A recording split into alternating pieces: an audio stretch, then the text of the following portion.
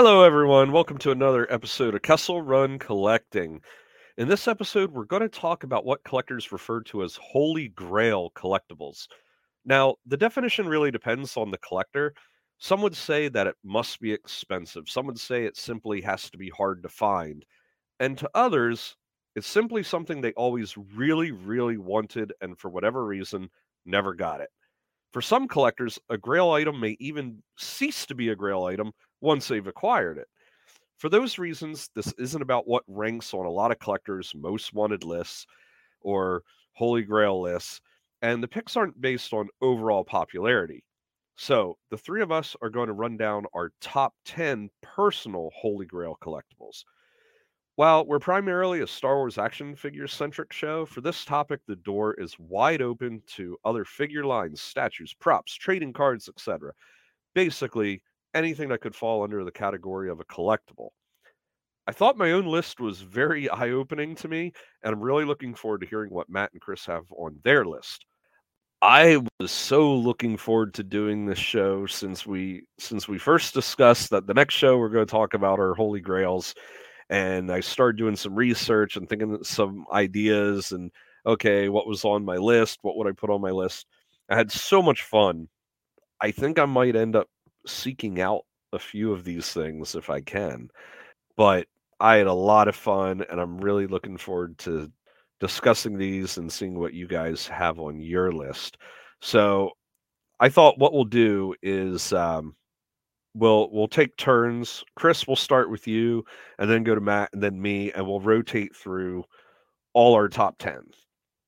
So whenever you're ready, Chris, go ahead. Okay, so my first, I guess my 10th is, I was really surprised. I did a little research one day because I was curious, but when I was very little, my dad used to take me to this place that had claw machines. And out of this claw machine, I got this guardian angel teddy bear. And it had this like emblem on the front, and I was very little, and this thing I actually, when I was that young, thought it was my guardian angel. And so I decided to Google it one day and see if I could find it, and I actually did find it. It's by We Win Toys. So I could get it. So that's my number 10. That's interesting. I mean, that's something that most people wouldn't think of, but obviously it has it's a sentimental pick. The funny thing is, a lot of those claw machines is I had heard somewhere they were saying if you actually wanted anything from those claw machines, or the you go to like a carnival or a fair and you got to play the games and you win some big stuffed animal, and this one guy was showing where you can buy like all that stuff, and he's like, oh, that teddy bear that you spent $10 trying to play some or virtually rigged game at a fair, like, oh, you just go on this website, you could have bought it for like $2. But it's amazing that you were able to actually track it down, because sometimes really oddball stuff that you can't just like walk into a Walmart and buy, some of that stuff ends up being very hard to track down, and from that long ago. Yeah. Yeah. Don't underestimate Claw Machine YouTube's algorithm. The Claw Machine YouTube genre was very big a few years ago. Really? On YouTube, yes, it was. All right, Matt. So, what is your? All right, my number 10 is something I didn't know until recently. So maybe 6-7 years ago, but I always had an R5D4, and I didn't realize until about 5 that there was a variant of R5D4 called the Red Bar R5D4. And I can't tell you how many old beater R5D4s I went through at conventions looking for that extra little red bar to see if there's one of these guys that aren't on the internet don't realize what they have. Apparently it's quite rare, but the sticker on the vintage R5D4 had an extra red bar on one side that was filled in red, where it's hollow with a hollow outline on the ones from different factories. And I've had lots of R5D4s come and go through my sites and have yet to see one. Well, I remember you telling me about that one, and that was a variation I was not aware of. And I think what also probably compounds the problem with that is reproduction stickers. That's not a part that's painted on or molded on, where a variation is a little bit easier to tell if it's a fake or not. I imagine there's probably reproduction stickers out there with that Oh error, yeah. I Oh guess. yeah. I've seen some sites on eBay where you can get the R5D4 red bar version as a repro sticker now, because it's been known now more widely since like 2014 or 15. So now 8 years into it, everyone kind of knows about it now. But apparently that was like a hush hush variant. Now, do you know how you can tell the difference between a reproduction sticker or not? Because obviously, with things like the weapons, there's different techniques and stuff you can use to kind of tell if it's fake, or at least be a little bit more sure about the authenticity. How do you tell with the stickers? I got no clue. That's why I don't try to touch them. If it's really worn down and the figure's yellow as crap, and I see part of the red bar on there on a beat up sticker, then I'll probably think that one's probably legit. My regular New Hope R2D2, the sticker on the back literally does not exist anymore, and on the front, almost all the color is worn off it. I mean, you can tell it was really rough. Oh yeah, same thing with mine. That's why we love them though. So okay, my number 10. Now, this is going back to from when I was a kid. The first two on my list are my holy grails from then. And I've probably touched on them before, but my number 10 is Transformers Fortress Maximus. Ooh, good one. It came out in 1987. Fortress Maximus was the largest Transformer released at that time, and close to it today still, standing at 2 feet tall. He was a Transformers headmaster, which meant his head could come off and transform into a robot as well, and then a smaller robot's head could also come off and transform. He was the only headmaster that had like 2 stages. Yes, it was weird, but just go with it. Headmasters. They weren't the only weird thing that Transformers did, believe me. Anyway, he could transform from a robot to a battle station to a city mode. He came with 2 additional small vehicles that could combine into another robot as well. I found a listing that shows the original retail price was $69.99, though I could swear that I always saw him at $80 to $85 at Toys R Us, which was the only Yeah, that was the only store I ever saw him at, was Toys R Us. that sounds more correct because we might see Fortress Maximus on my list too. My mom at Children's Palace said, "No, that's $100. We're not buying it." Now I didn't understand like the 90. I was too little to understand 99, like the 99 cent over $1. But she wouldn't say 100 if it was like 59.99. So I bet it was 89.99. Well, the $69.99 price I found, it was a photo of like a magazine listing of some sort. So I don't know. I always remember it being $80 to $85. And the reason why is because my mom always told me no Transformer was worth that price. But Mom, he's 2 feet tall. No Transformer is worth that price. He has like 3 modes. No Transformer is worth that price. And now we routinely will pay even more than that for just a small masterpiece Transformer. But this guy was such a grail for me that it even became a storyline when I played with my Transformers. So, like, in my head canon, Wheeljack had designed and been constructing Fortress Maximus, but the location where he was hidden was lost. So the Autobots were out searching for this hidden cavern where Fortress Maximus was, because the Autobots were always getting their butts handed to them because the Decepticons, or more importantly, me, I had 2 city bots, Tripticon and Scorponok, but I only had Metroplex for the Autobots. So finding Fort Max would have been like a game changer in the war. So that was like my whole storyline for years, was the search for Fortress Maximus, because one day I hopefully would get him. But as my mom said, no Transformer was worth that much. Well, you might have saw it in like a second run catalog because that happened. Well, this wasn't on my top 10, but I had full entire sets of the Constructicons because they came in. The big 5 set you could buy.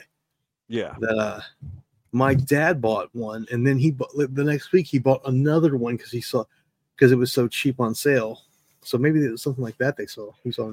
Well, the listing was kind of zoomed in a little bit, so I mean, it could have even been like a sale catalog. Maybe it was being clearanced out because all the moms said $85 was too much.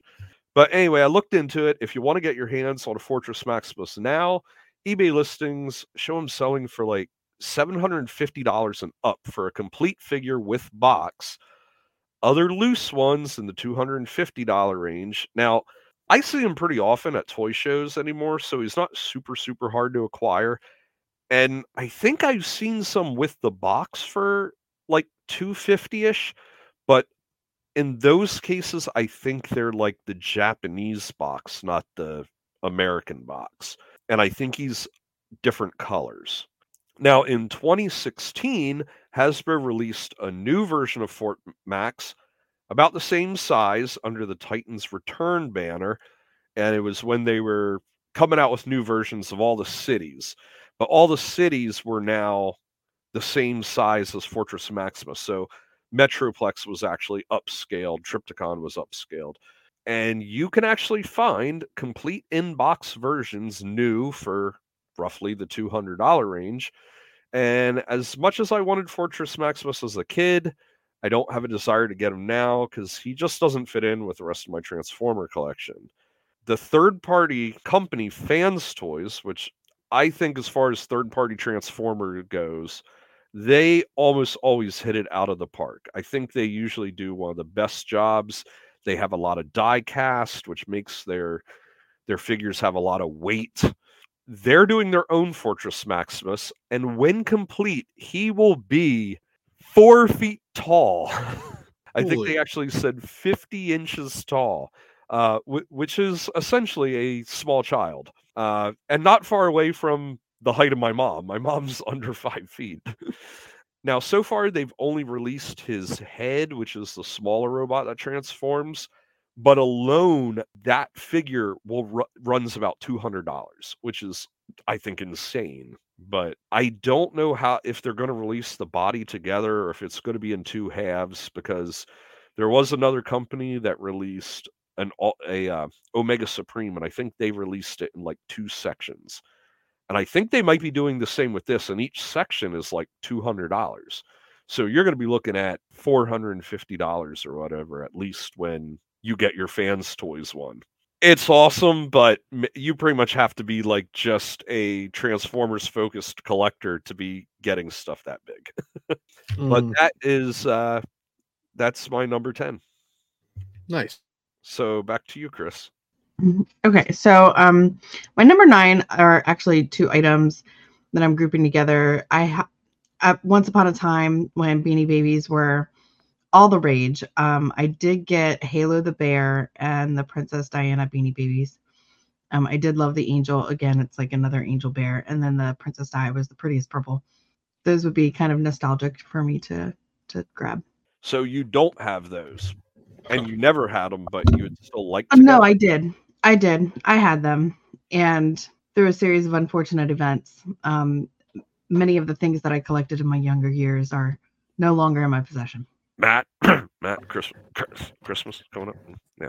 Hey, do you know the price of those things? We're talking a couple thousand a piece, yo. I actually unloaded just about a year or 2 ago a huge tote full of Beanie Babies that someone just gave us. They're like, I don't want them anymore, here, take them.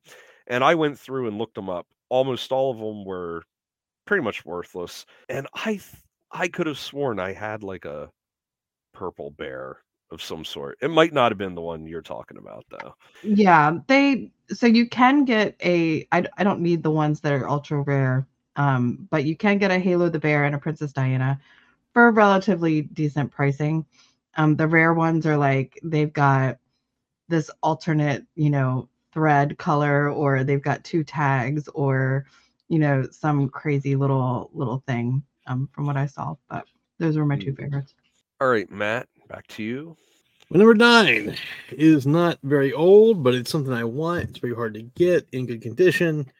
I was not collecting during this time frame, but it would be the Lost line of modern figures with the Jar Jar Binks frozen in carbonite San Diego Comic-Con exclusive display. If you know what I'm talking Now, are you talking about the whole set or that one whole, figure? The whole thing with all the stuff in it. I like it a lot just because it's like, because they turned the display into like a mini cardboard diorama-ish kind of carbonite chamber. I thought it was cool to incorporate that. And those things are not very cheap anymore. Or for a Jar Jar, I can't give it. If that is, to me, a nice complete one mint, that's a low holy grail, and that's what a number 9 holy grail would be. I love that Jar Jar in it. Now, as far as the actual Jar Jar figure, I mean, that's something I can make myself pretty easily, and it's amazing that I haven't yet. But to have it on card, I think, would be really, really cool. And that's actually something I totally forgot about when thinking about it, because it's part of that whole set. So it's something that those types of things tend to slip my mind a little bit more, because my brain sees the whole set, not the one component from it that I would really like. Actually reminds me of another figure that may have actually made my list if I had remembered it in time. Yeah, that's one that goes for a pretty penny, that is sure. My number 9, again, this is from when I was a kid, and I wouldn't be surprised if this makes your list, Matt. For a lot of kids that were into G.I. Joe, the USS Flag was their holy grail. Oh, you might have them on the list Me, too. I could have cared less about the USS Flag. Ooh. Because, I mean, I didn't have any like jets or helicopters that would have fit on it anyway. For me, I was all about the Defiant shuttle. Yeah, it's okay. See, you're one of the kids that was all about the flag. Me, I freaking loved the Defiant shuttle. And you know what was really a double whammy here? So the Defiant shuttle also came out the same year as Fortress Maximus. Oh, wow. So along with a No Transformer is worth $85, that same year was also a No G.I. Joe vehicle is worth $100, because the retail price on that was $99.99. And this is one of the biggest vehicles or play sets that they did. Tons of features on it. And it's essentially 2 vehicles together, and you can utilize both them, and then you have the base part, so you really have like 2 or 3 play sets all incorporated together. If you want a complete one now, the Defiant is easily going to set you back somewhere in the $800 and up range. In 1989, 2 years later, Hasbro released the Crusader Space Shuttle with Avenger Scoutcraft. The set reused the shuttle portion of the Defiant along with a small aircraft that was repurposed from the Cobra Night Raven. Now, I did have the Cobra Night Raven, so I had that little mini one-man the drone, ship. yeah. But basically, they just did a repaint on the shuttle part of the Defiant and a repaint on that other little aircraft and put them together. Hasbro's doing it now. Hasbro did it back in the day with G.I. Joe. They did tons of repaints, which was fine. But I wouldn't want just the shuttle. I like the fact it came with the whole, I don't know what you call it, launch pad, crawler The thing. gantry. The moving gantry. Yeah, and I say, the Fortress Maximus, I would pass on that. At $200, I'm like, hey, I don't care. It doesn't fit in my collection. Well, the Defiant does not really fit in my collection either. But if I had the opportunity to buy a complete one for like a stupid low price, like $300 or something, I would maybe do it, because I just love that thing. Every time I see one of those, it's I hear angels sing and see light shine down from the heavens on it and everything. But yeah, 1987, rough year for little Eric. No Defiant shuttle under the tree, no Fortress Maximus. So that's my number 9. So continuing down memory lane for me, at number 8 is this stuffed animal called a Popple. Oh yeah, I had a Popple as a kid. so did I. I even know some of the theme song, I'm Oh ashamed to say. wow.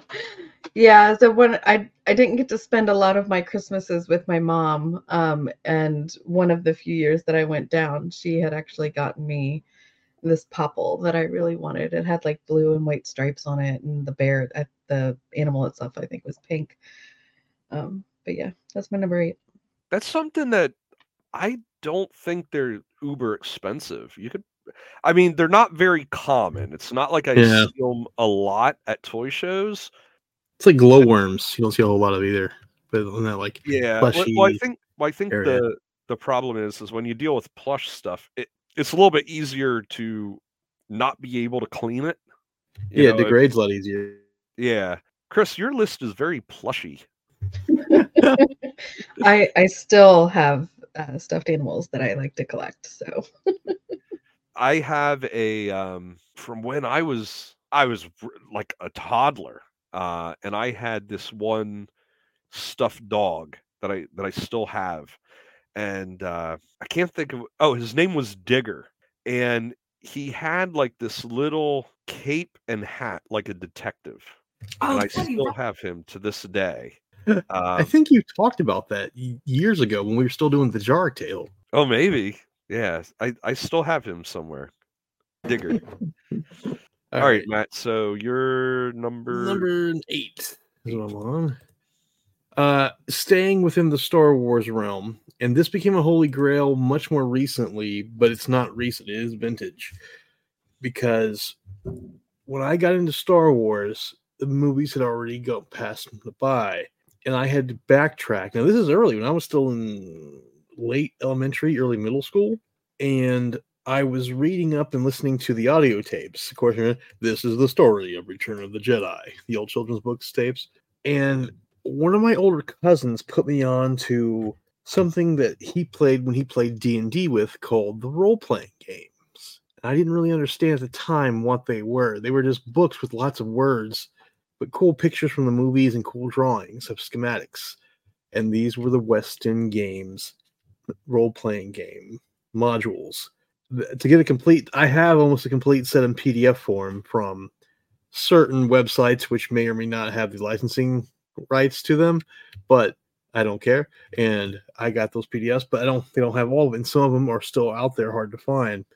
But to have a physical copy of those 30 or so manuals from I think 87 or 86, or 86 all the way through until I think they kept it until the late 90s because I know they did Shadows of the Empire before Western Games either got sold or bought out by something else. Someone else does the RPG for them now. Oh, really? I didn't know West End had it as late as Shadows. Wow. Yeah, yep. I think because I remember seeing because I have the Shadows PDF.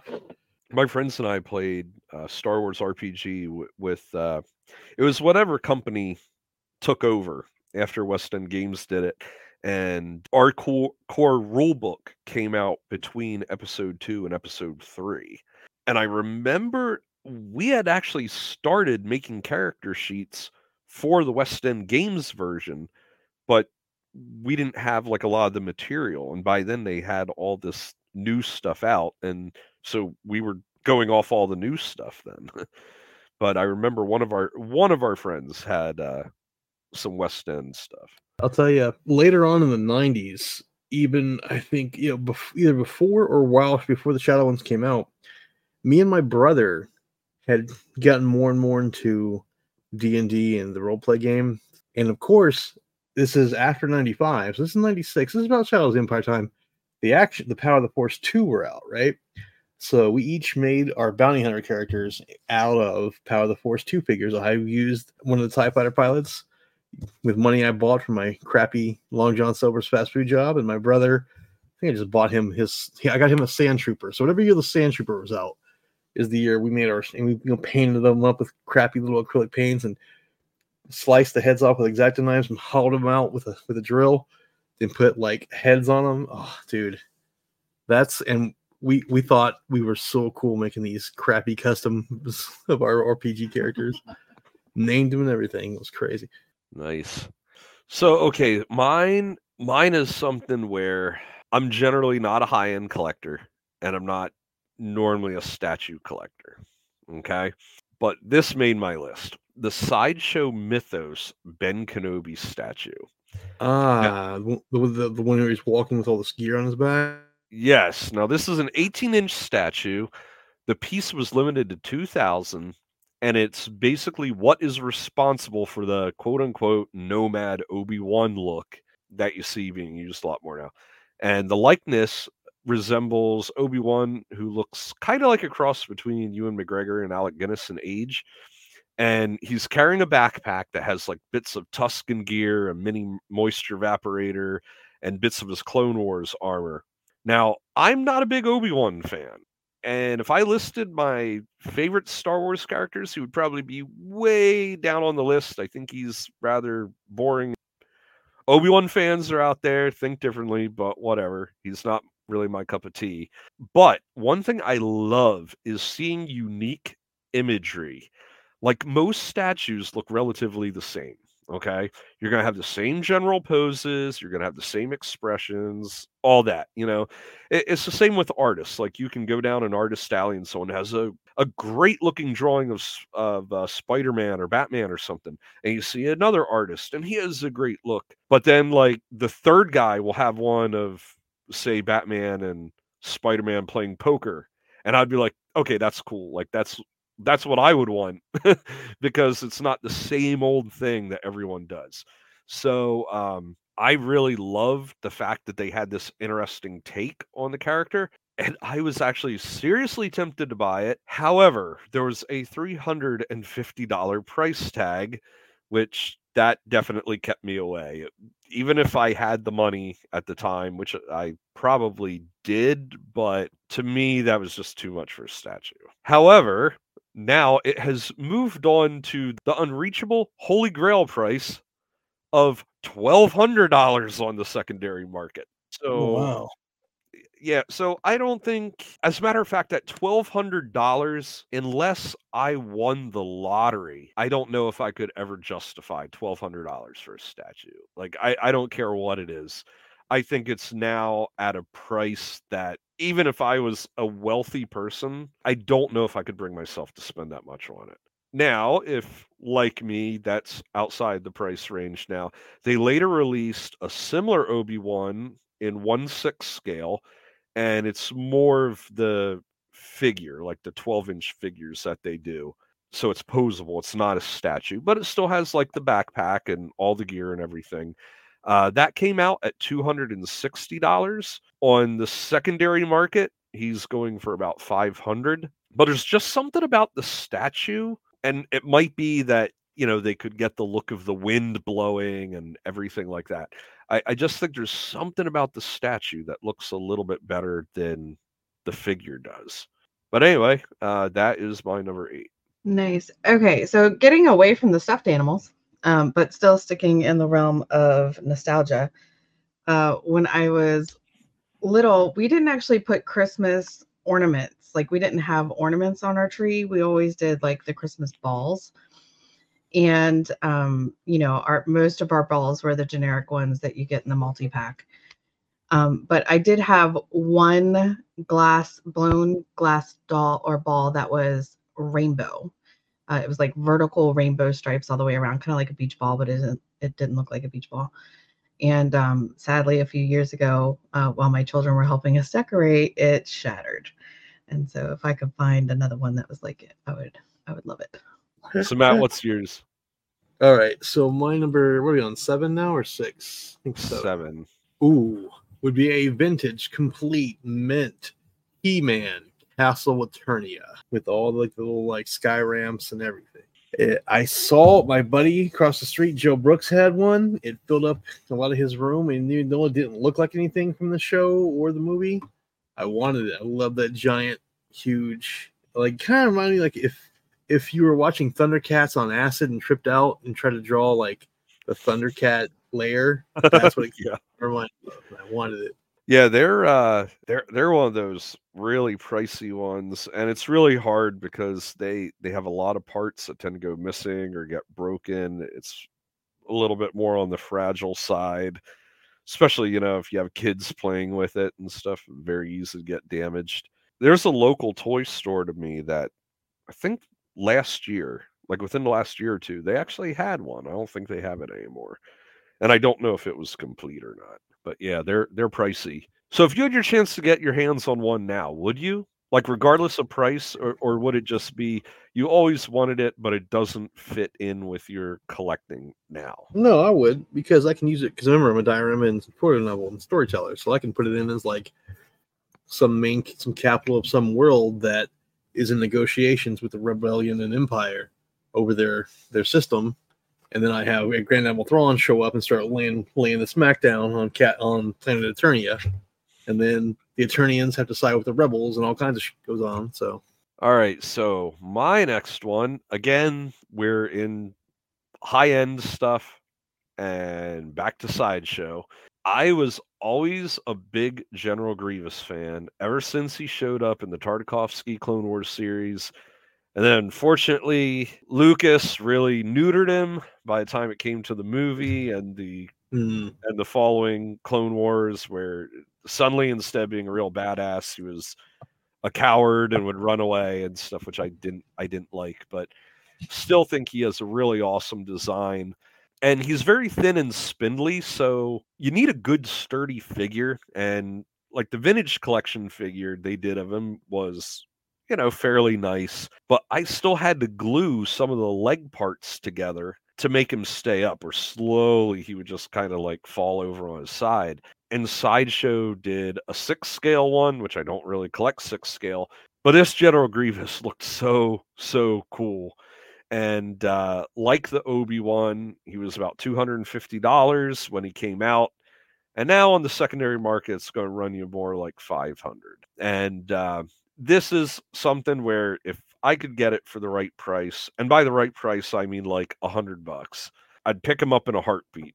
But more than that, and it becomes where do I put this in my collection? Because it really is sort of like a one-off having a 6 scale figure, because I don't really collect those.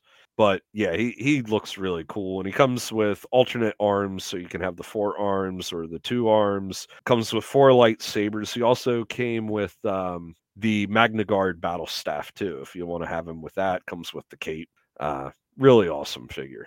So my number 6 is actually, I have 2 items that are kind of in this line, but the Hummel figurines, they're German. Part of my family is German, and these figurines always had these really bright, pretty, rosy cheeks. But my grandmother collected them and passed them down to me and my dad. And I, being a little kid, also did what my children did to me with my Christmas ball, and happened to break a lot of the ones that were passed down. But so my number 6 is actually one called Let's Sing. And my dad played the accordion, and so it was this little boy and holding this like accordion instrument and playing it. It had like a little bird on it, if I remember right. Yeah, I've actually heard of those. Yeah, my grandmother and aunts all collected those things. They loved them. All right, Matt. So what's your next one? Alrighty, we are in what's number 6. Well, my number 6 is the trio, and I'll take one or all of them. And it's back to Star Wars. It is a early run, graded, non-graded, but I prefer on card. Double telescoping Vader, Luke, or Ben Kenobi. For those unaware, the original action figure, vintage, that had the little saber coming out of the hand.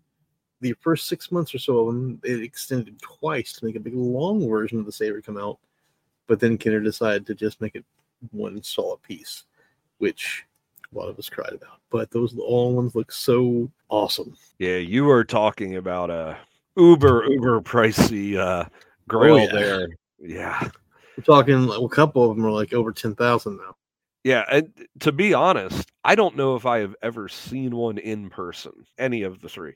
I've only ever seen the Luke in like in the early bird package. Remember the early birds you could mail out for? And the early ones that you could mail out for had the double telescoping Luke, so he's the most common. I've heard that the double telescoping Ben Kenobi, the blue plastic they used for his saber, is so fragile. Most guys won't even try to pull it out to show the telescoping feature anymore because it'll snap. Wow. You will not be getting that for Christmas.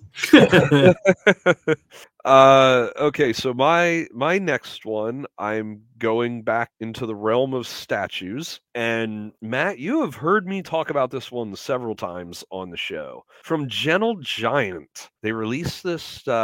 Anyone who's listened to our show knows that I love droids, so I really wanted this, and I actually forget why I didn't get it. And I think what it might have been was I kind of hesitated because I thought, well, there not many people are going to really be clamoring for this statue, so I have a little bit of time to wait, and then it was sold out by the time I did.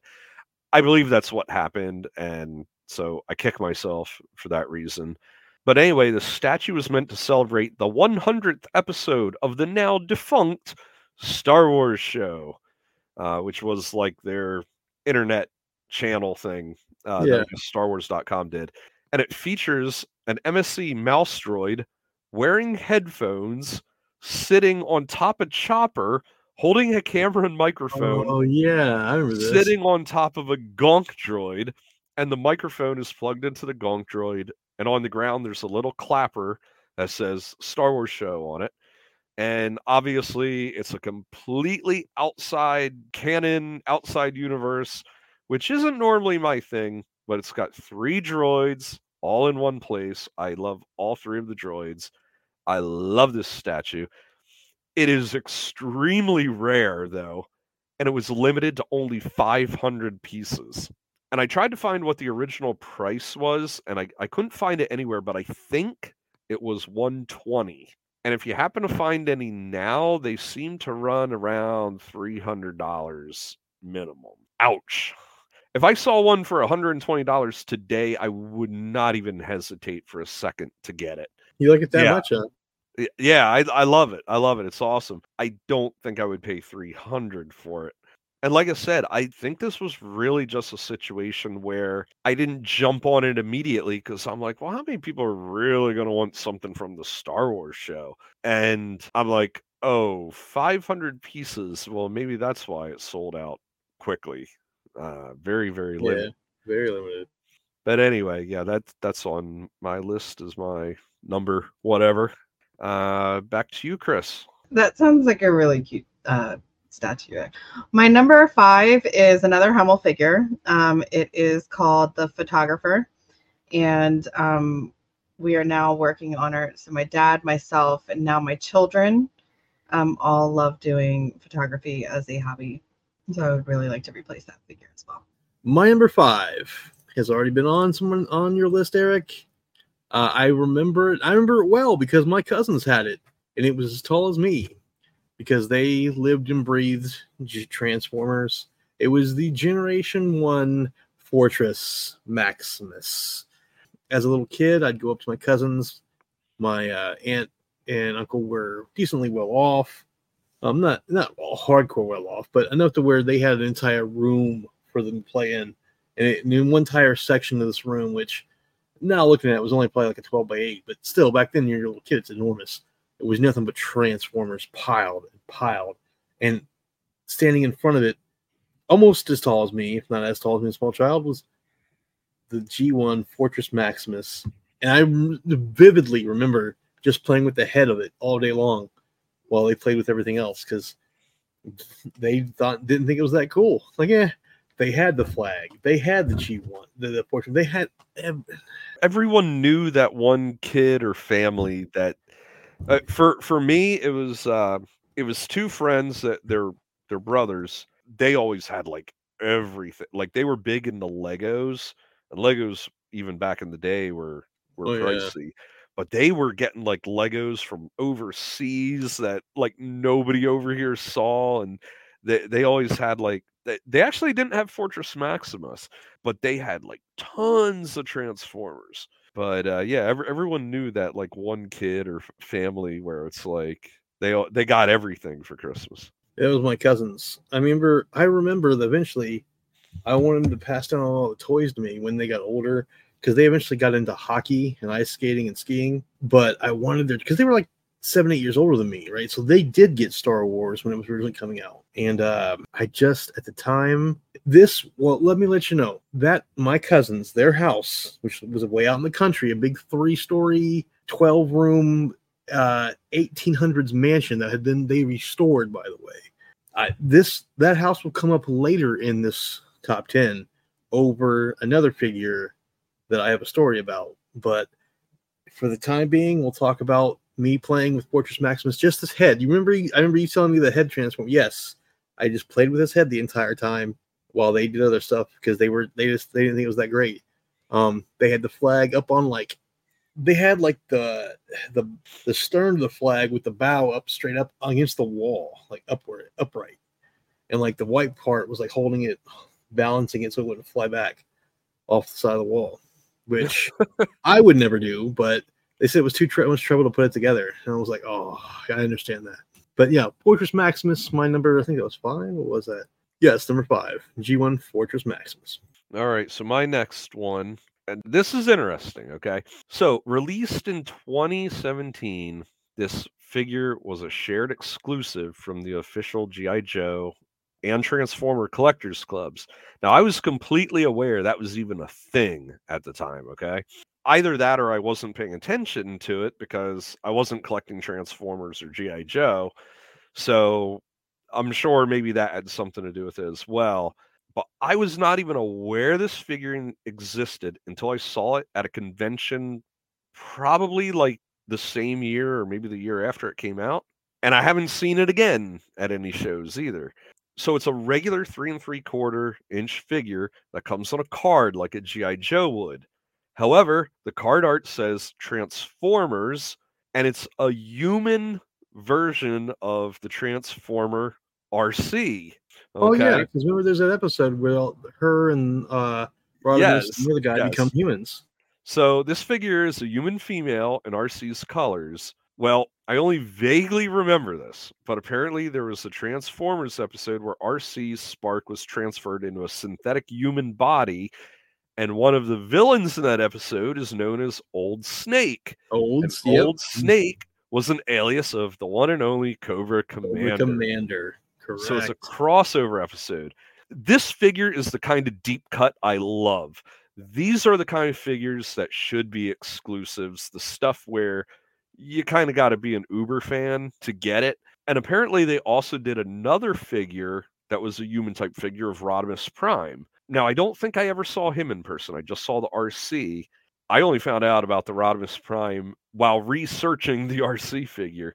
I'd love to get my hands on one, but you're going to be looking around $75 just for a loose one, and more like $100 to $120 for a carded one. And what would really kill me is this is the type of figure where I wouldn't mind having 2 because it's so unique. I would love to have it on the card, but yet I'd love to open it too. And that's always one of those things where you're like, am I going to spend that much money on something and then open it? So I don't know. I think if I were to pick one up, I would maybe get a carded one and leave it carded as much as an opener as I am. That's my number, whatever we're at. All right, back to you, Chris. All right, so my number 4, I'm finally getting into some Star Wars here. I would love to get a hold of Sabine's TIE Fighter from Micro Galaxy. The rare one. Yes. Remember where Sabine paints that one TIE Fighter into all those rainbow colors? Yeah. Had a rare chase one that you could get. It was at regular retail, but it was just short packed kind of thing? It was. They chase packed the retailers' boxes that got sent to them. So even the retailers didn't know which one got the chase rare Sabine TIE Fighters in. Yeah. Does it go for a lot? I mean, it's a fairly new item, so it might not be too hateful. What is it? Yeah, I think it's a couple hundred now, if I remember right. The last time. Oh, a couple hundred. Yeah, that's hateful. Yeah, I was like, oh, so it came out recently. I mean, there can't be that many people buying up the micro collection. The stores are always overflowing with it every time I'm there. So maybe what? It's going to be like double retail price? And it's like, and I'm like, what? You gotta be If kidding. it were double, I'd pick it up in a heartbeat. Yeah, it's like pushing $350 now. Oh my gosh. That's nuts. That is nutty nuts. Yeah, because I never saw, because of course the retailers didn't know which ones got the regular TIE Fighter from the OT and which one got Sabine's version that's painted up all crazy color. Because again, it's a chase. They're chase in the assortment boxes. Now, do you think that this is a response to not so much the popularity of the micro collection, but people getting the dollar signs in their eyes where people are just like, oh, I can buy this because I can flip it. I know it's worth something. I'll say a little bit of both. The guy that's running the micro collection, he's a huge fan of the 90s, when Galoob and Micro Machines were running it, had it before Hasbro got it. And I'm sure some people aren't buying it to flip it. I mean, they're chased. But again, some people are like Chris. She's not chasing it to flip it. She chases it because she loves the micro collection, and so do a lot of other people. Yeah, Well, and I mean, and it's Sabine, and it's her paint art, right? So just like I liked the Ghost, and I definitely wanted all of the characters in the card backs because you had the mural in the background. That was, I think some of it's because of that as well. Yeah, because the micro collection, I mean, I think it was like in the first wave they had the Imperial Transport, and I can still go to Walmart and they have a dozen of them there. So I don't know if the micro collection is really selling like crazy gangbusters, because the stores always seem full of them. So that's why I'm wondering if it seems like maybe it's more a reaction to the, oh, this is something valuable, more so than it's valuable to them, which is always a shame. All right, your turn, Matt. Alrighty, so my turn here is number 4, and like you, even though you didn't have it on your list, but you mentioned it, I had it on my list because I knew not one, but 2 families that had the biggest playset / vehicle in 3 3/4 history, the G.I. Joe USS Flag. My cousins that had it up right against the wall were the first family I knew that had it.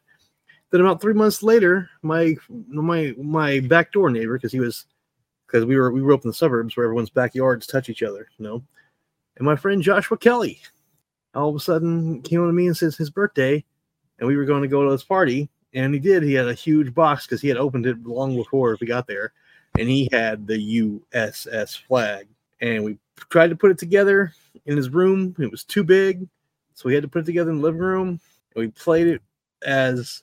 I didn't go to his house a lot because his parents were they weren't really the kind of rough and tumble kind of parents my parents were, where me and my brother decide, hey, here's a Nerf football. The couch is the touchdown. The kitchen tile is the other touchdown. Go for it. And we wrestled for football in the middle of the house until our mom yelled at us and threw stuff at us.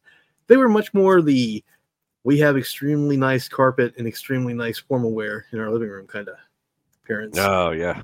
Yeah, so we couldn't really play. I couldn't go over there. They didn't really like me to go over there a whole lot. But the times I did, I vividly twice remember landing my little brother's Night Raven, because he had the Night Raven and the Mamba and the Mobile Command Center. My little brother got all kinds of good G.I. Joe stuff.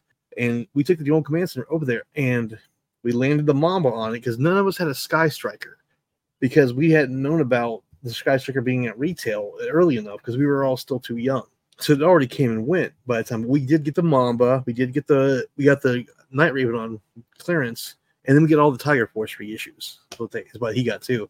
So he used it on that. But he loved playing with the little microphone over anything. And I was like, dude, we have a working elevator on this that we can never get to work. And we had all kinds of stuff. And he had he loved the little gas powered, the little gas refueler part and stuff like that. I'm like, play with the battle. All right, we have a flag to fight all these Cobras, but again, none of us had a lot of Cobra Troopers because they were so hard to find back then. We had like a Televiper, we had the Stinger driver, we had the Bug driver. I had the Bug. Someone else. We had an Astro Viper and Hydro Viper fighting it. We had a bunch of Joes, but So I had not one but 2 reminiscence of the flag. You're talking about like him loving the microphone, and I'm like, and that set him off on a long career of karaoke. Like he just falls in love with it. He's like, I don't care about the ship. I want to sing. All right. So Next on my list, Transformers Marissa Fairborn with Afterburner figure. No, what was that? 2016? I don't remember, but this was, because I don't have it written down. But this was another Transformer Collector Club figure.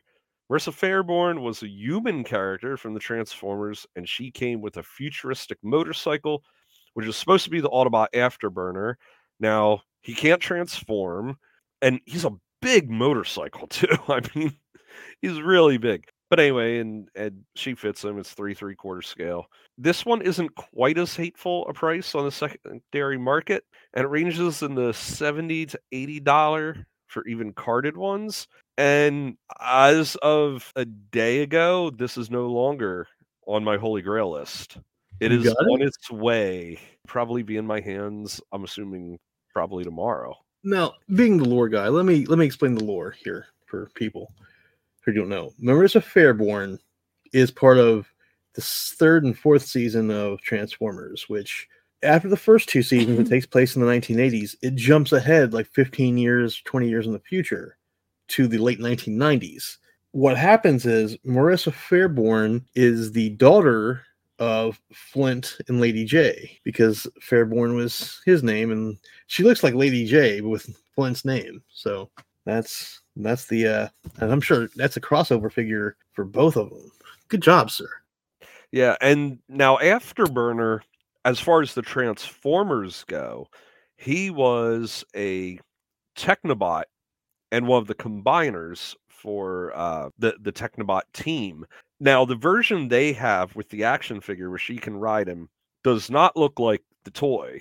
And obviously the toy was, a totally different scale. He was, maybe 4 inches long or something as the toys go, and looks totally different. So I'm not sure if that version of Afterburner was ever even in the cartoon with her, but that's how they have them paired up for the action figure. And I got mine for $58, and it was less than $8 shipping. And that's carded. Now, I'm going to open it. So I really didn't care about having it packaged anyway. And I'm like, well, the price isn't hateful for a packaged version. I've seen loose ones go for higher than what I paid. So, like I said, it is now off my Grail list because I will be getting it. So I will slot something else into there that I had mentioned before. There was a San Diego Comic-Con exclusive back when Hasbro was trying to push its shared universe. And they released this set that had like 1 Transformers, 1 G.I. Joe figure, 1... Oh, yeah. Might have been Visionaries or something. And they had one for Rom's Space Knight. Now, I wasn't ready to buy a whole set like that just to get that one Space Knight figure that I wanted. And unfortunately, that guy alone goes for about $150 loose.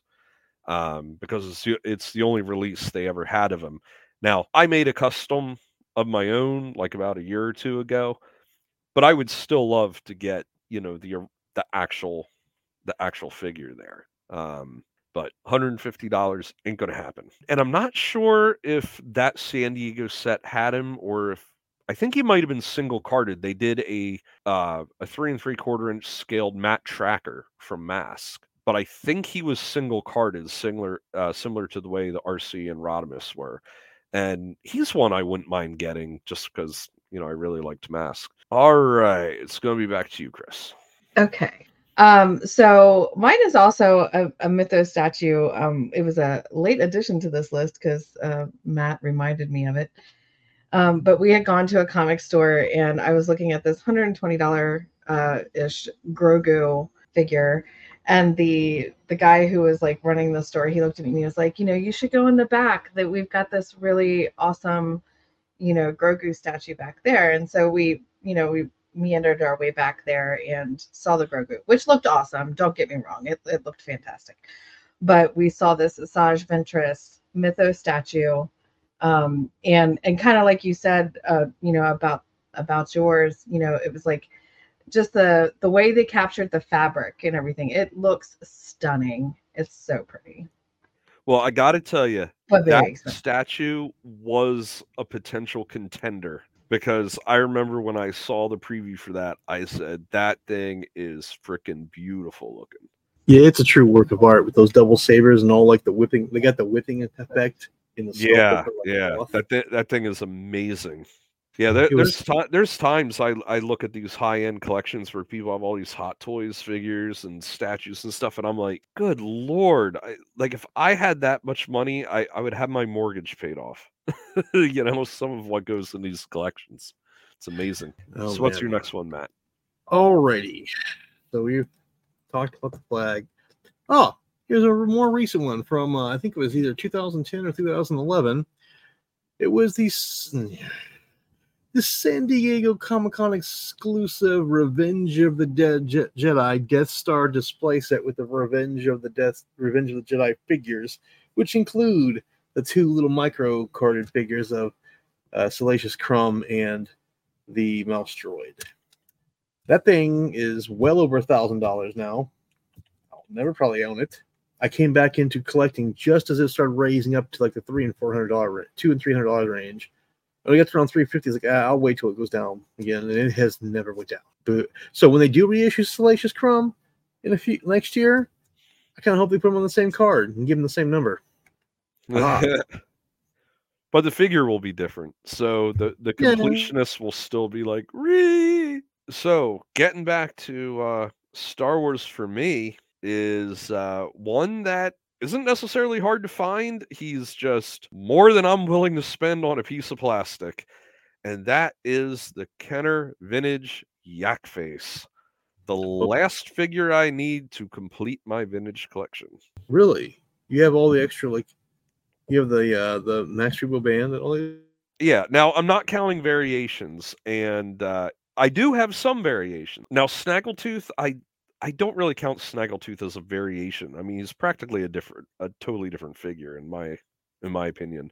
And I have Blue Snaggletooth. That's one where a lot of people are like, "Yeah, do you have Blue Snaggletooth?" I had Blue Snaggletooth from the time I was a kid, and he was one of my least favorite figures.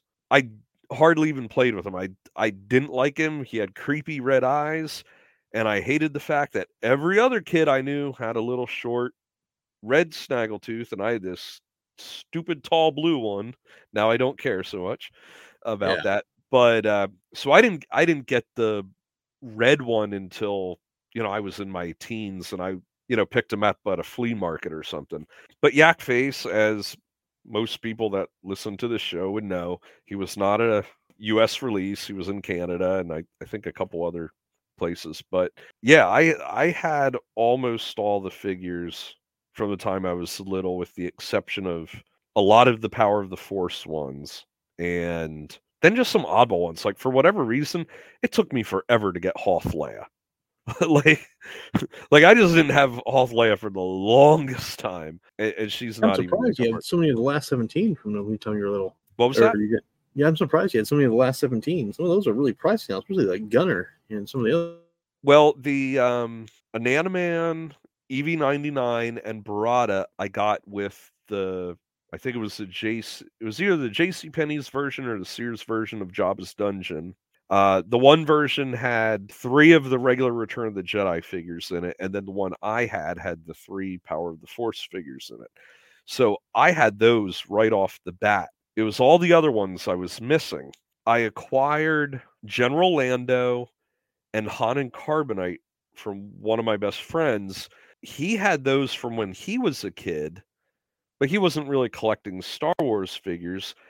And I had a couple early issues of Spawn, the comic, and he was really into Spawn, so we did it as a trade. I'm like, I'll trade you, and he's like, well, I can't, because Han Solo's like his character, he really likes him.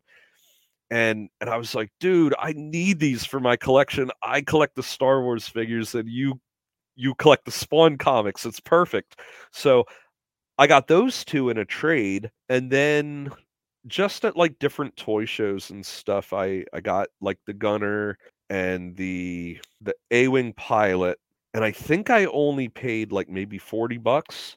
Now this was before kind of the resurgence in, like, the collectors were there, but they weren't as into it as like a couple years later. Okay. Simlu / Imperial Dignitary / Purple Pope. I had to buy him twice. I bought him for maybe like 30-40 bucks or something when I was in my late teens at a flea market, and somewhere he got lost.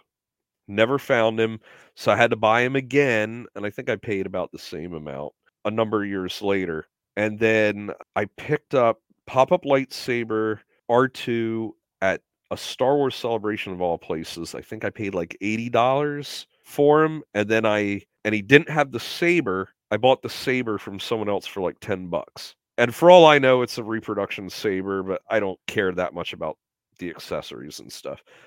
So I got him, and then the Luke and Stormtrooper disguise I picked up at Steel City Con a number of years ago. In good shape. He's not like super yellowed or anything like that. Has the helmet, and I was walking around in my biker scout costume when I saw him, and I was like, "Oh, how much is that?" And he's like, "Well, like I was going to ask 50, but since you're 501st, I'll give it to you for 40." And I'm like, "Done. I will send my wife around who has my wallet to pick it up, to pay for it."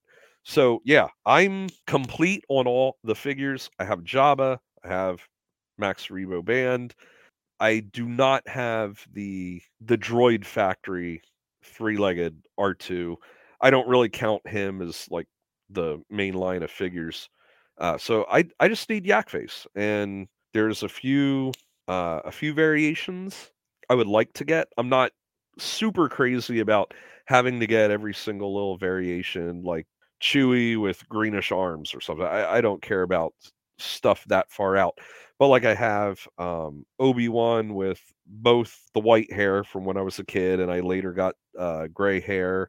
I have both smiling and not smiling Lando. I have the two versions of Bespin Leia, which the way I got the second version of that was my wife had hers from when she was a kid, and I wasn't even aware that variation existed at the time. And I'm like, oh, holy crap, okay. So now I have both of that. So those are some of the variations I have. But Yak Face is the only actual figure that I'm missing, and I just can't bring myself to spend $400 for a little piece of plastic. So he is still on my list as a Grail. And many other people's. Yeah, and I think for a lot of people, it's probably price. It's a lot of coin. I could go on eBay right now. There's probably 30 of them on there or more, but to get one at a price that isn't going to break the bank, that's a different matter. So back to you, Chris. All right. So my number 2 is actually a combo thing, and it goes back to the series of unfortunate events. But in the 90s era, I had started or I'd been introduced to comics, and the two comics that really drew my attention, one was called Dark Child and the other one was called Fathom. And so I am slowly trying to replace those that are lost. Now, I still have a I don't bunch of recognize Fathom. the title on those. Were those like indies or something? No, they were Image. Remember Fathom, Mike Turner? Oh, Fathom. Okay. Fathom, yeah. Oh, yeah. The artwork in that is amazing. Yeah. Yeah, I dig the artwork from that, because he did something else. Did he do some of the Tomb Raider ones? Yes. I think He was the original Tomb Raider Witchblade. Because remember, Tomb Raider started as a comic. Yeah, Witchblade. That was the other one I was thinking of. Yeah, he's done Witchblade. He did Tomb Raider. He did Fathom. Yeah, he's got to be like one of my favorite comic artists. I love his look. He passed away in 2008 or 9. Oh, really? Wow. Yeah, Mike Turner. He got cancer. He was only like 38. All right, Matt. So what is your next one? So my number 2 Holy Grail is possibly many people's Holy Grails. For I've been doing some research in the last few years about a certain mail-away bounty hunt that we're all familiar with. So, as we all know, you could, before he was on card in stores, you could send in, I think, 3 proofs of purchase or 5 proofs of purchase to Kenner and get a rocket-firing Boba Fett. It would come with 2 rockets, and you'd put it into his backpack and shoot him with a little red pullback lever.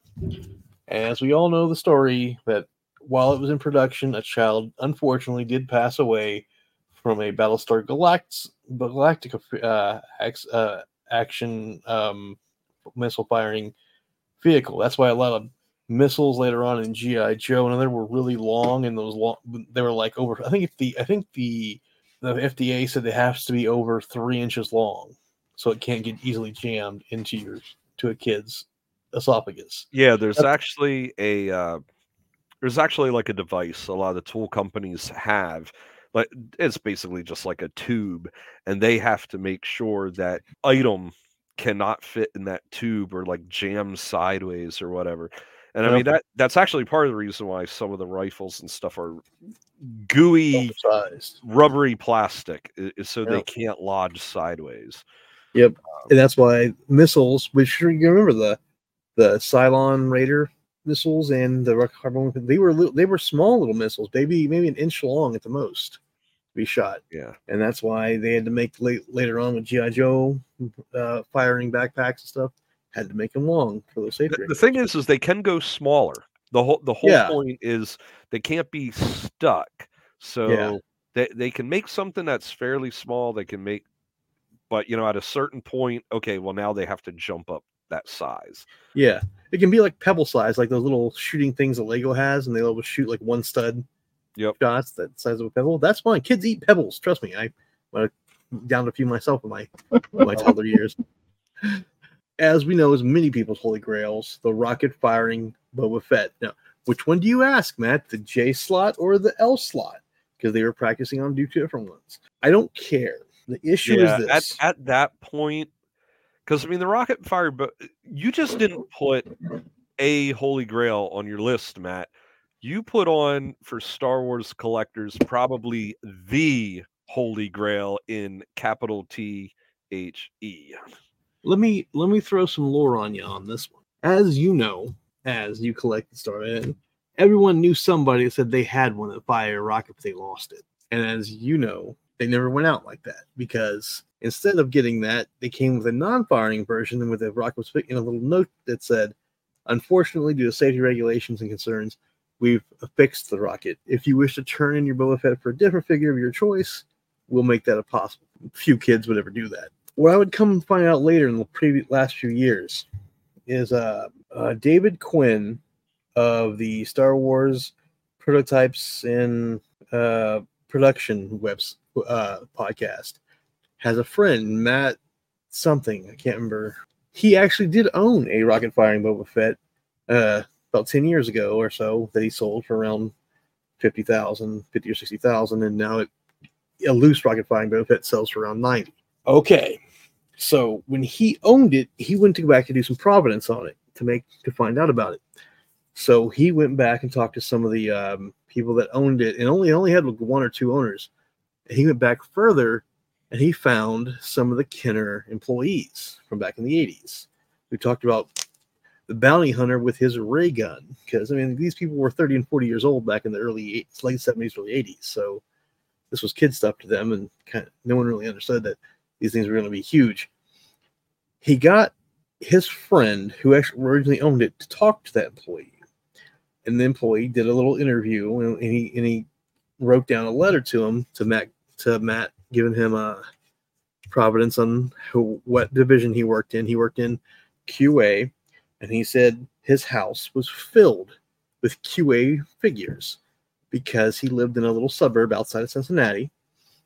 And he'd take home dozens of figures every week that he was doing QA on to work on. So some had their legs cut off, some had hands cut off, some were melted.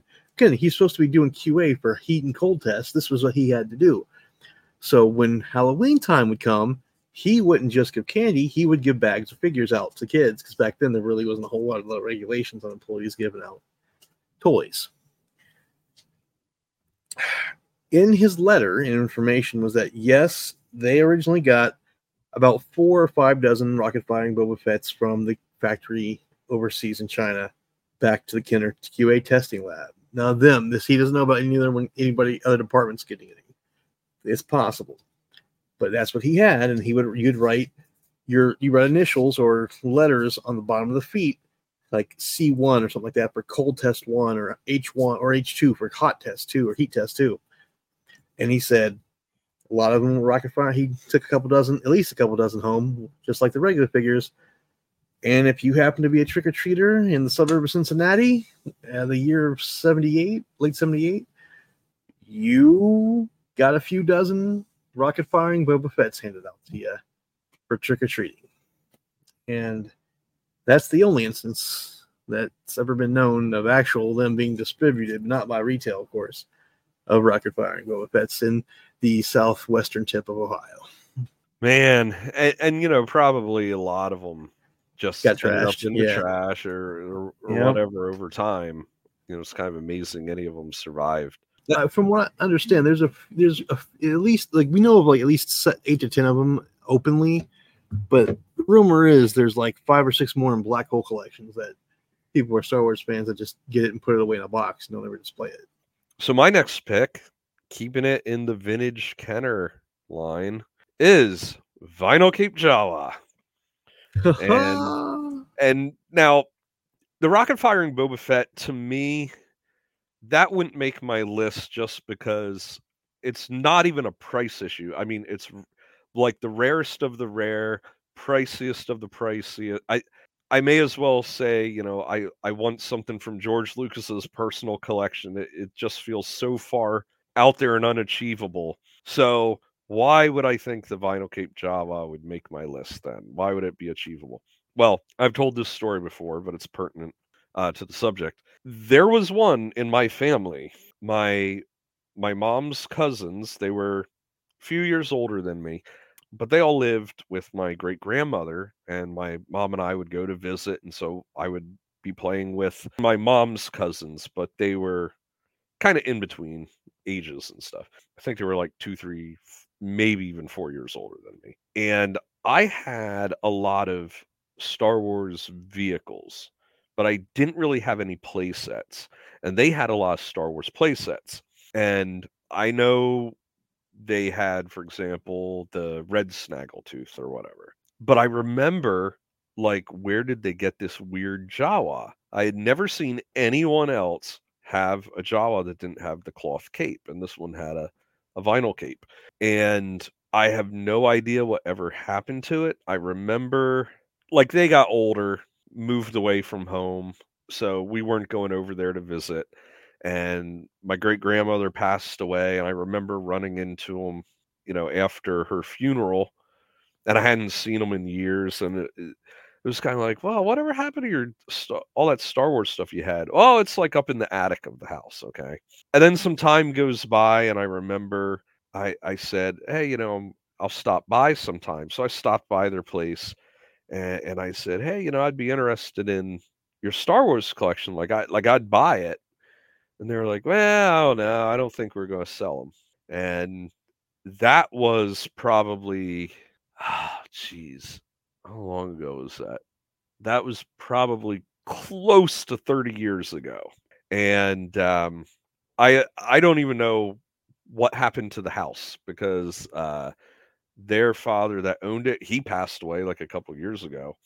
So I'm not sure what the kids did with it or anything like that. So that is always one of those things where it was within my reach and I never got my hands on it. It could still be in that house's attic. I have no idea. So that's why that's on my list, because it was kind of like a close call. I almost would have been able to get my hands on one. I know I could never afford to buy one, nor would I be willing to spend that kind of money. Yeah, they're pushing close to 10 now. Yeah. I do have a friend that said he has one and he paid all of $50 for it because the guy didn't know what he had. He to him it was just a Jawa. I would make sure to go on Variant Village and figure that one. Make sure that's legit. But yeah, that well, would be great. Who knows? But I think the fact that that guy didn't know what he had maybe lends a little bit more chance that it's correct. I forget if I asked him. I said, "Well, do you actually know?" I think I did, and he said, "Yeah, I made sure it wasn't a Ben Kenobi cape or something like that." Some people try to pass those off, but yeah. So Those are the two vintage Kenner ones I would still like on my collection. For our final one, back to you, Chris. So my last one actually is a Star Wars item, and it actually was a part of the series of unfortunate events as well.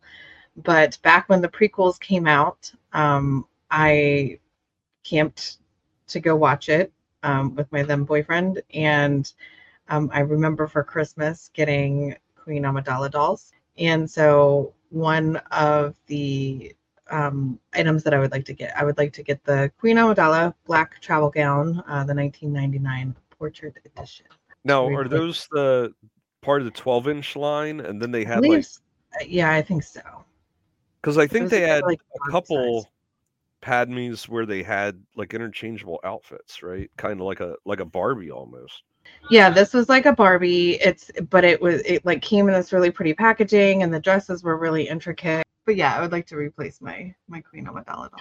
I think Now that one shouldn't be too hard to get a hold of for a good price. I mean, that Phantom Menace stuff was so mass produced that people can't give some of it away.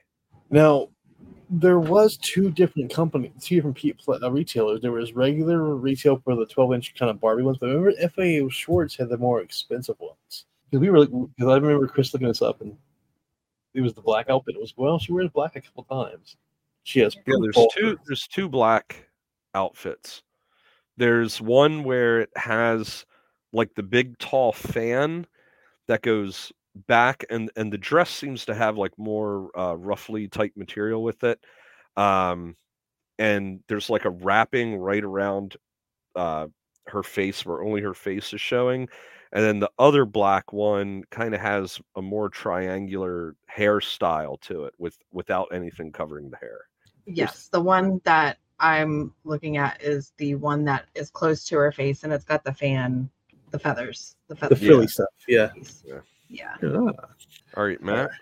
All right, now, so I take you back to the year of either 1991 or 1993, right around that time frame. My aunt, which is not the same one that lived out in the country, she worked for the military, and she was still, I think she was U.S. Army, or anyway, she was one of their early IT people way back in the 80s and 90s. And she would go to different countries, or, to set up stuff at bases and stuff. And she told me she's going to go visit some places with lots of toys. And at the time, again, it's the early 90s, I'm still big into G.I. Joe. And I want troopers. I want Vipers and troopers. Cobra Vipers, Cobra Troopers. And so I knew my aunt couldn't remember a Cobra Viper. They just picked up whatever's on the shelf, right? So I kept telling her, get the blue ones. The blue, because I knew she could remember Cobra Blue. The Vipers were blue and black. The Troopers were blue and black. If the Troopers were long discontinued by this time, they got discontinued in 86 for the Viper? Something like that. They were on the shelf for 3 or 4 years. So she goes off overseas. And this is that previous winter. So we're now 4 or 5 months later, around Memorial Day. She's back from overseas. She stops by our house to see her brother, my dad. We go to, she goes, I got you some figures. All right, cool. I'll give them to you at July 4th. Awesome. So we go to the July 4th, a few months later, to my cousin's house, way out in the country, big Victorian house, lots of land, acreage, and all that good stuff. And I meet my aunt, who tells me, I forgot your figures. I'll bring them back. I'll bring them by the house a couple days and see your dad. Sweet. I remember this vividly because a day or two after July 4th, my aunt that worked in the military came over to my dad's house, or our house, and she gave me the figures. It's all right. And she gave me 2. Well, they weren't blue. One was blue and one was blue purplish. The blue purplish one was about a year, something she had found on the shelves was a Techno Viper, which we know was from 87, 4 or 5 years earlier. And I was but it had dust on it. So apparently it was a peg warmer back then, and she picked it up for clear. And the other one was Baroness. All right. And Mom, I vividly remember, Mom, doesn't she wear black in the show? And I was like, yeah, but she was wearing blue in the first ones. And by the first ones, I didn't understand the pilot, the mass device, when she's wearing the blue with the yellow shoulder pad. Mind you, she's molded in a mid-tone blue plastic, not as dark as the Troopers, but not as powder blue as Shipwreck shirt. right? And it's the legit version 1. And the tampo on the front is red, just like the black one. That was version 1. Only there was no little circle around it like in 97. It was just the red Cobra. And I played with it for months. I had the Blue Baroness this entire time. So I go and I lost a lot. I gave away and lost all my Joes when I got older because, again, I did the stupidest thing ever and tried to become an adult. So when I was in high school, my buddy, who was a couple years out of high school, asked me for all my old comics and stuff. Like, yeah, hey, man, here you go. I'm in college. I ain't got time for all this stuff. Star Wars is dead. Did you see those new movies that came out? They're horrible. And so I go and give away a lot of my old stuff. And I assume the Blue Baroness was in there because I don't have any of my old Joes anymore. So I go later. It's like, well, I'm going to look up all my old Joes. And I start looking up all the Snake Eyes with the big red goggles that my brother had. The version 1 my cousin had, that was the all black one. Then the version 1.5 and 2. I found the Techno Viper. I could not find the Blue Baron. I kept coming to some like 3-pack from 97 where she's molded in her version 1 mold. She's in like a lighter blue, like about the same color blue, maybe slightly lighter with like silver accents. But the tampo on her chest is different to where instead of a red Cobra symbol like it is on the black version, it's a red circle with a black Cobra in the red circle. It's a 3-pack from like 97 when they went after they got away from, remember G.I. Joe Extreme, the 5-inch G.I. Joes for a minute? Yeah. Went back to the everyone would rather forget about them, actually. Yeah, exactly. So I was like, I know there was a Blue Baroness, and I looked and looked and looked, and finally I thought maybe my aunt got me some figures from like overseas. So I looked up the Fun School versions out in India, where they did have a red Baroness, but she was called like Red Knock or something, and I could not find where this Blue Baroness came from. I didn't make it up that she wasn't, because he wasn't wearing black. I vividly remember my mom saying, "Doesn't she wear black in the show?" Like, no, yes, but she wore blue in the first ones when she's wearing her blue outfit with the black boots and the little yellow shoulder pad in the mass device. And I, to this day, cannot find this variant of the Baroness. Was she some kind of overseas knockoff? I haven't seen any overseas knockoffs that pulled it off that well, nor have I seen any that were in that color. Most of them go with the black she's known for. But it's new, so it's obviously not like it's sun faded or something. To this day, I cannot find my Blue Baroness. I saw her on the card. I took her off. I had the Techno Viper. She had some accents on her, but I can't. But they were silvers like the 97 one, but they weren't overly silver like they are on the 97.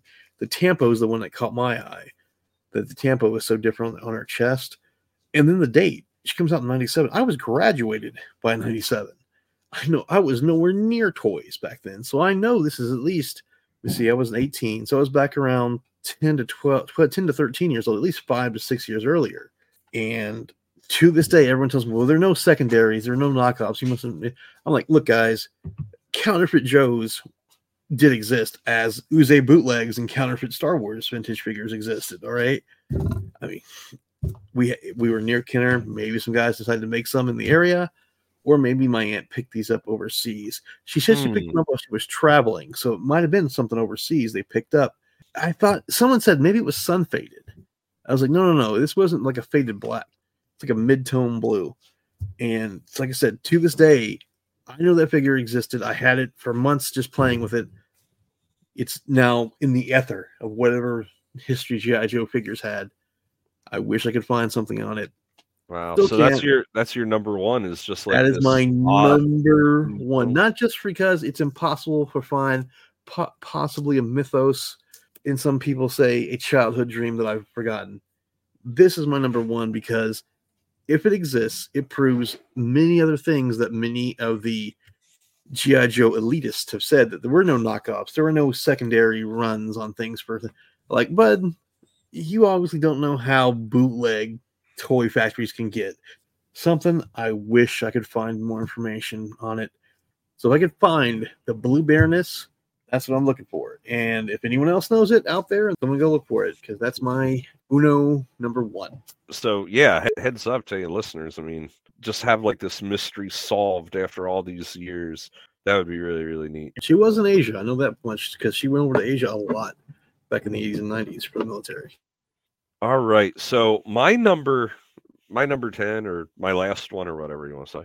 My list really isn't in any particular order, but I was going through these and I'm, looking out my collections thinking, well, what kind of holes do I have? And as you see, there's not a lot of actual Star Wars figures on my list. And I think it's because, especially when you come to the modern figures, I have most of what I want.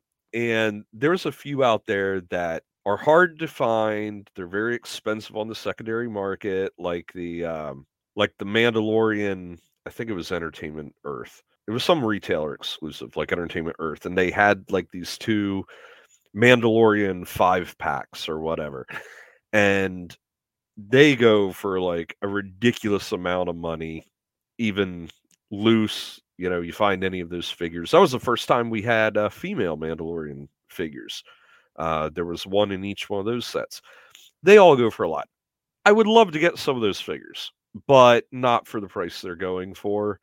There's a lot of stuff I would rather have, so it's like, okay, well, those don't make the list. So not a lot of modern stuff, and that's what kind of started me down some of the crossover things where I'm like, these are really unique deep cuts. But we're going to do something a little bit different with this last one. I'm going into the realm of screen-used props. Now, wait, you probably think it's Han Solo's blaster or Luke's lightsaber or something like that. No, this is not a Star Wars screen-used prop.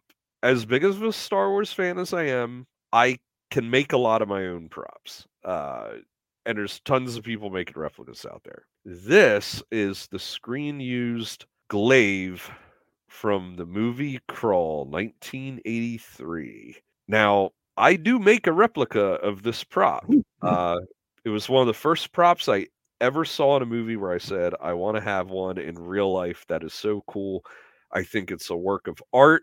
If anyone is not familiar with the movie Crawl, it's like a fantasy movie, kind of like Legend, that kind of thing. Came out in 1983. I think shortly after, I think it might have been like 2 weeks after Return of the Jedi hit theaters, which obviously didn't help.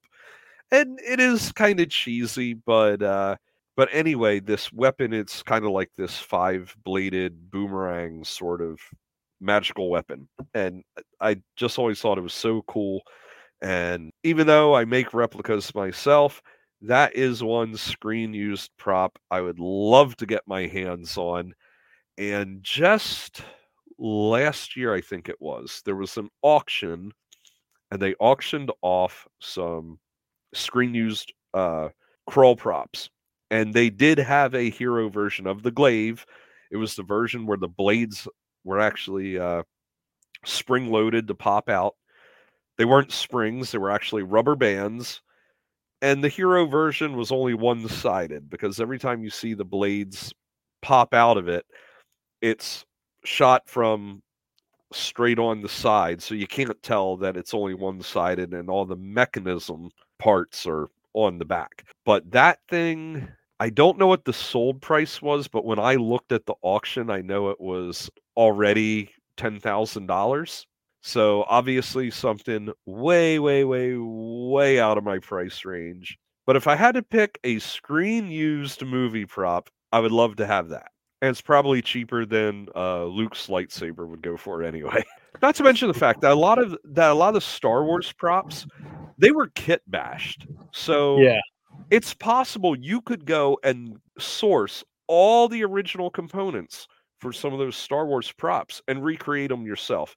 And it's going to be no different than what was in the movie, except the fact that the one that you pay $500,000 for was actually in the movie. This is something where, even though I make replicas of it, I know that if I have the screen used one right beside me, there's going to be a lot of fine details that are different. So yeah, that's my one screen used thing I would love to have.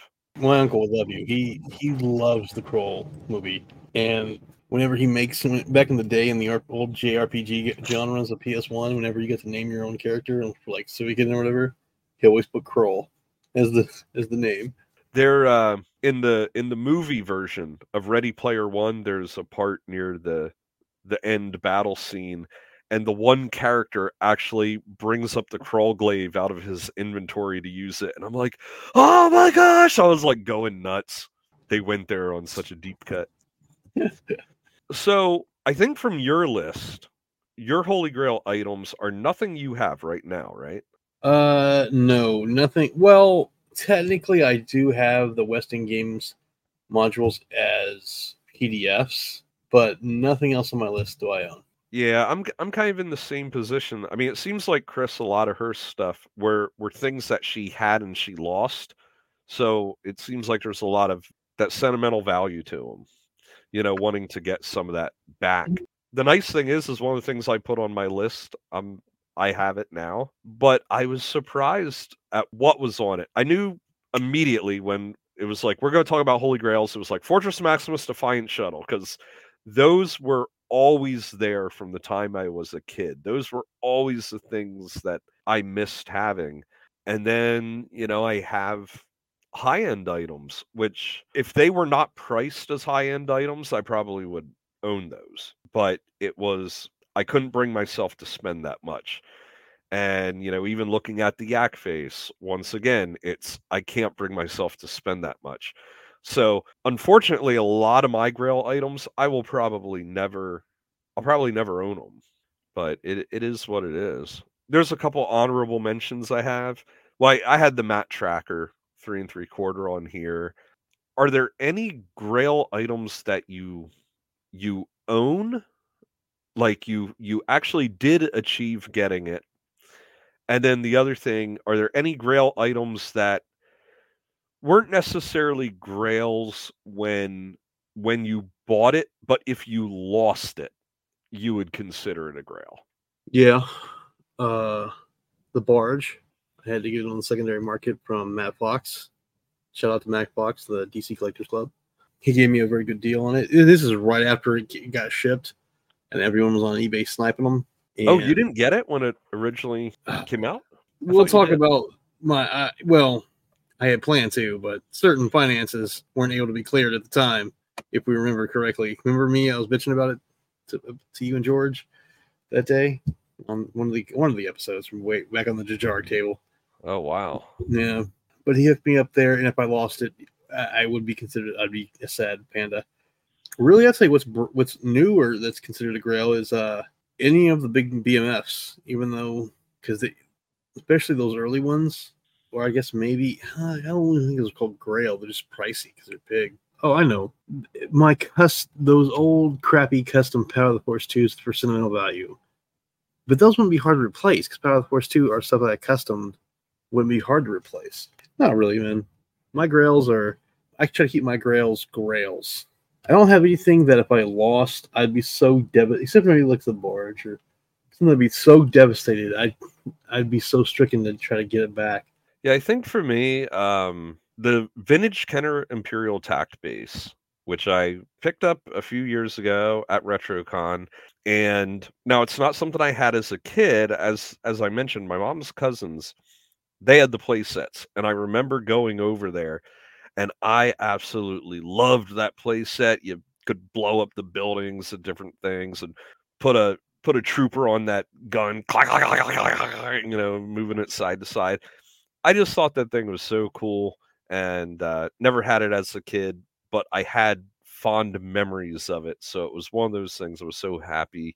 Now, I mean, if anything happened to it, the house burnt down, there's plenty of things I'm going to be upset about more than that. That's something that's easily replaceable. And while it has sentimental value, it doesn't have sentimental value because it was mine as a kid or anything like that. But it was just one of those things. I don't know if it necessarily counts as a Grail. One quasi high-end item I do have from years ago that I did buy new is I have a Gentle Giant Biker Scout statue, and it's essentially Black Series scaled. But the Biker Scout is standing leaning against the bike, and the bike's hovering there. And he's just kind of chilling, and his foot has a peg in it, And that's how the scout trooper and the entire bike appear to be levitating. There's no other supporting the bike. It just looks like it's hovering there and the biker scout's leaning against it. Now, just because of all the weight involved, the foot pegs are leaning somewhat close to the ground on the one side, but again, going back to one of the things I liked about that Obi-Wan Mythos statue is you've seen a million statues of a biker scout just riding the bike. But this is something different. It's him leaning against it, just kind of chilling out. Looks really cool. So that's like one of the few kind of high-end items I have. I'd say another one are my Mara Jade and Jaina Solo and Optimus Prime Kotobukiya I can never say it right. The Bishoju statues. Mara Jade, Jaina Solo, and my Optimus Prime ones. I really like those. Those are one of those items, a little bit more pricey, and they do gain value over time. And then finally, I would say, again, this is something I got new, but at Star Wars Celebration, I think it might have been 5 or 6. I don't remember which one, but it was in Orlando.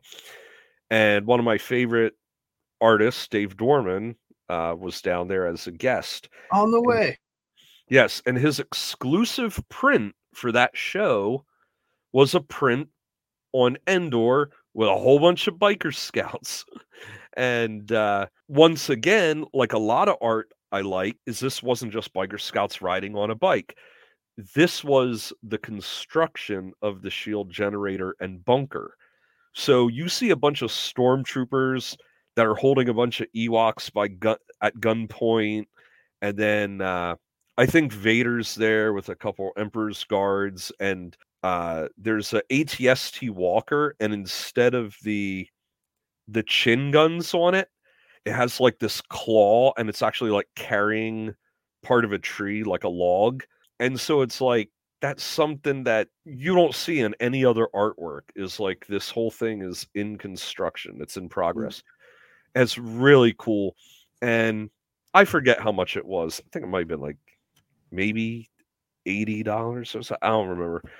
But I was like, I don't know, because I had already spent pretty much my budget for what I was going to spend at the show. And my wife's like, oh, come on. He's like one of your favorite artists. It's Biker Scouts. I'm just like, I don't know. And so it's getting to the close of the show. And my wife and I head over to the R2 Builders Club. And I think I'm talking to some people there. And my wife says, oh, I got to go to the bathroom or something like that. I'll be back. And she comes back and she bought it for me as a gift. She's like, I know you would regret it if you didn't get it. And she said, I was one of the last people in line. Like they were starting to shut the lights out in that part of the hall.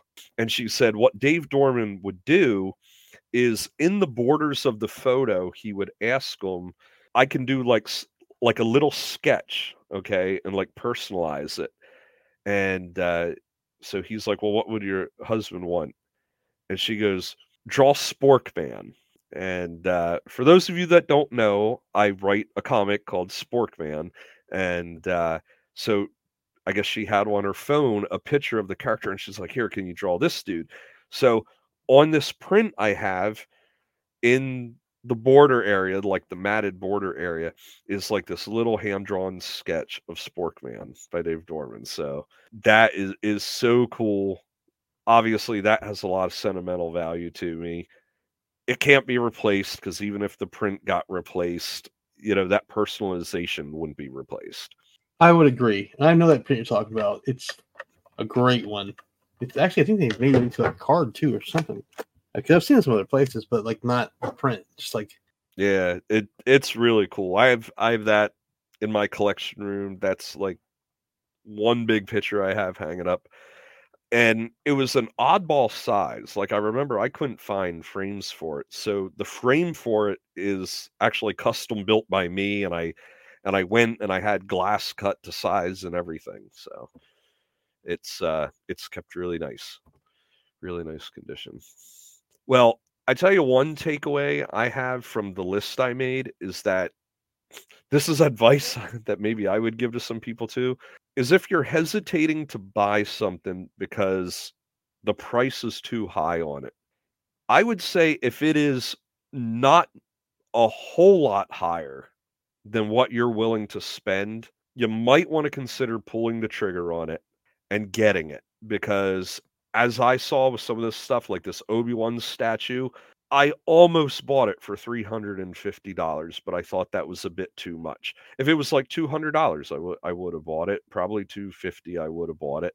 But it was just a little higher than what I wanted to spend. But now the secondary market price is like way, way, way, way more than I would ever spend on it. And if I had bought it for $350 and for some reason I said, well, I don't want it anymore, or it doesn't fit in my collection, or maybe even just simply I saw what the secondary value was and thought it was worth turning around and selling it, I'd make a profit on it. So that would just be my advice. Some of this stuff, if you have an opportunity on it, sometimes if you pass it over, you might find it for a good price, but on some of this stuff, in a lot of cases, you don't. The value only goes up. Things become more rare, especially if they have very low run numbers like this Star Wars show statue, limited to 500. That's a very low count on something. So, obviously don't put yourself in debt to do it.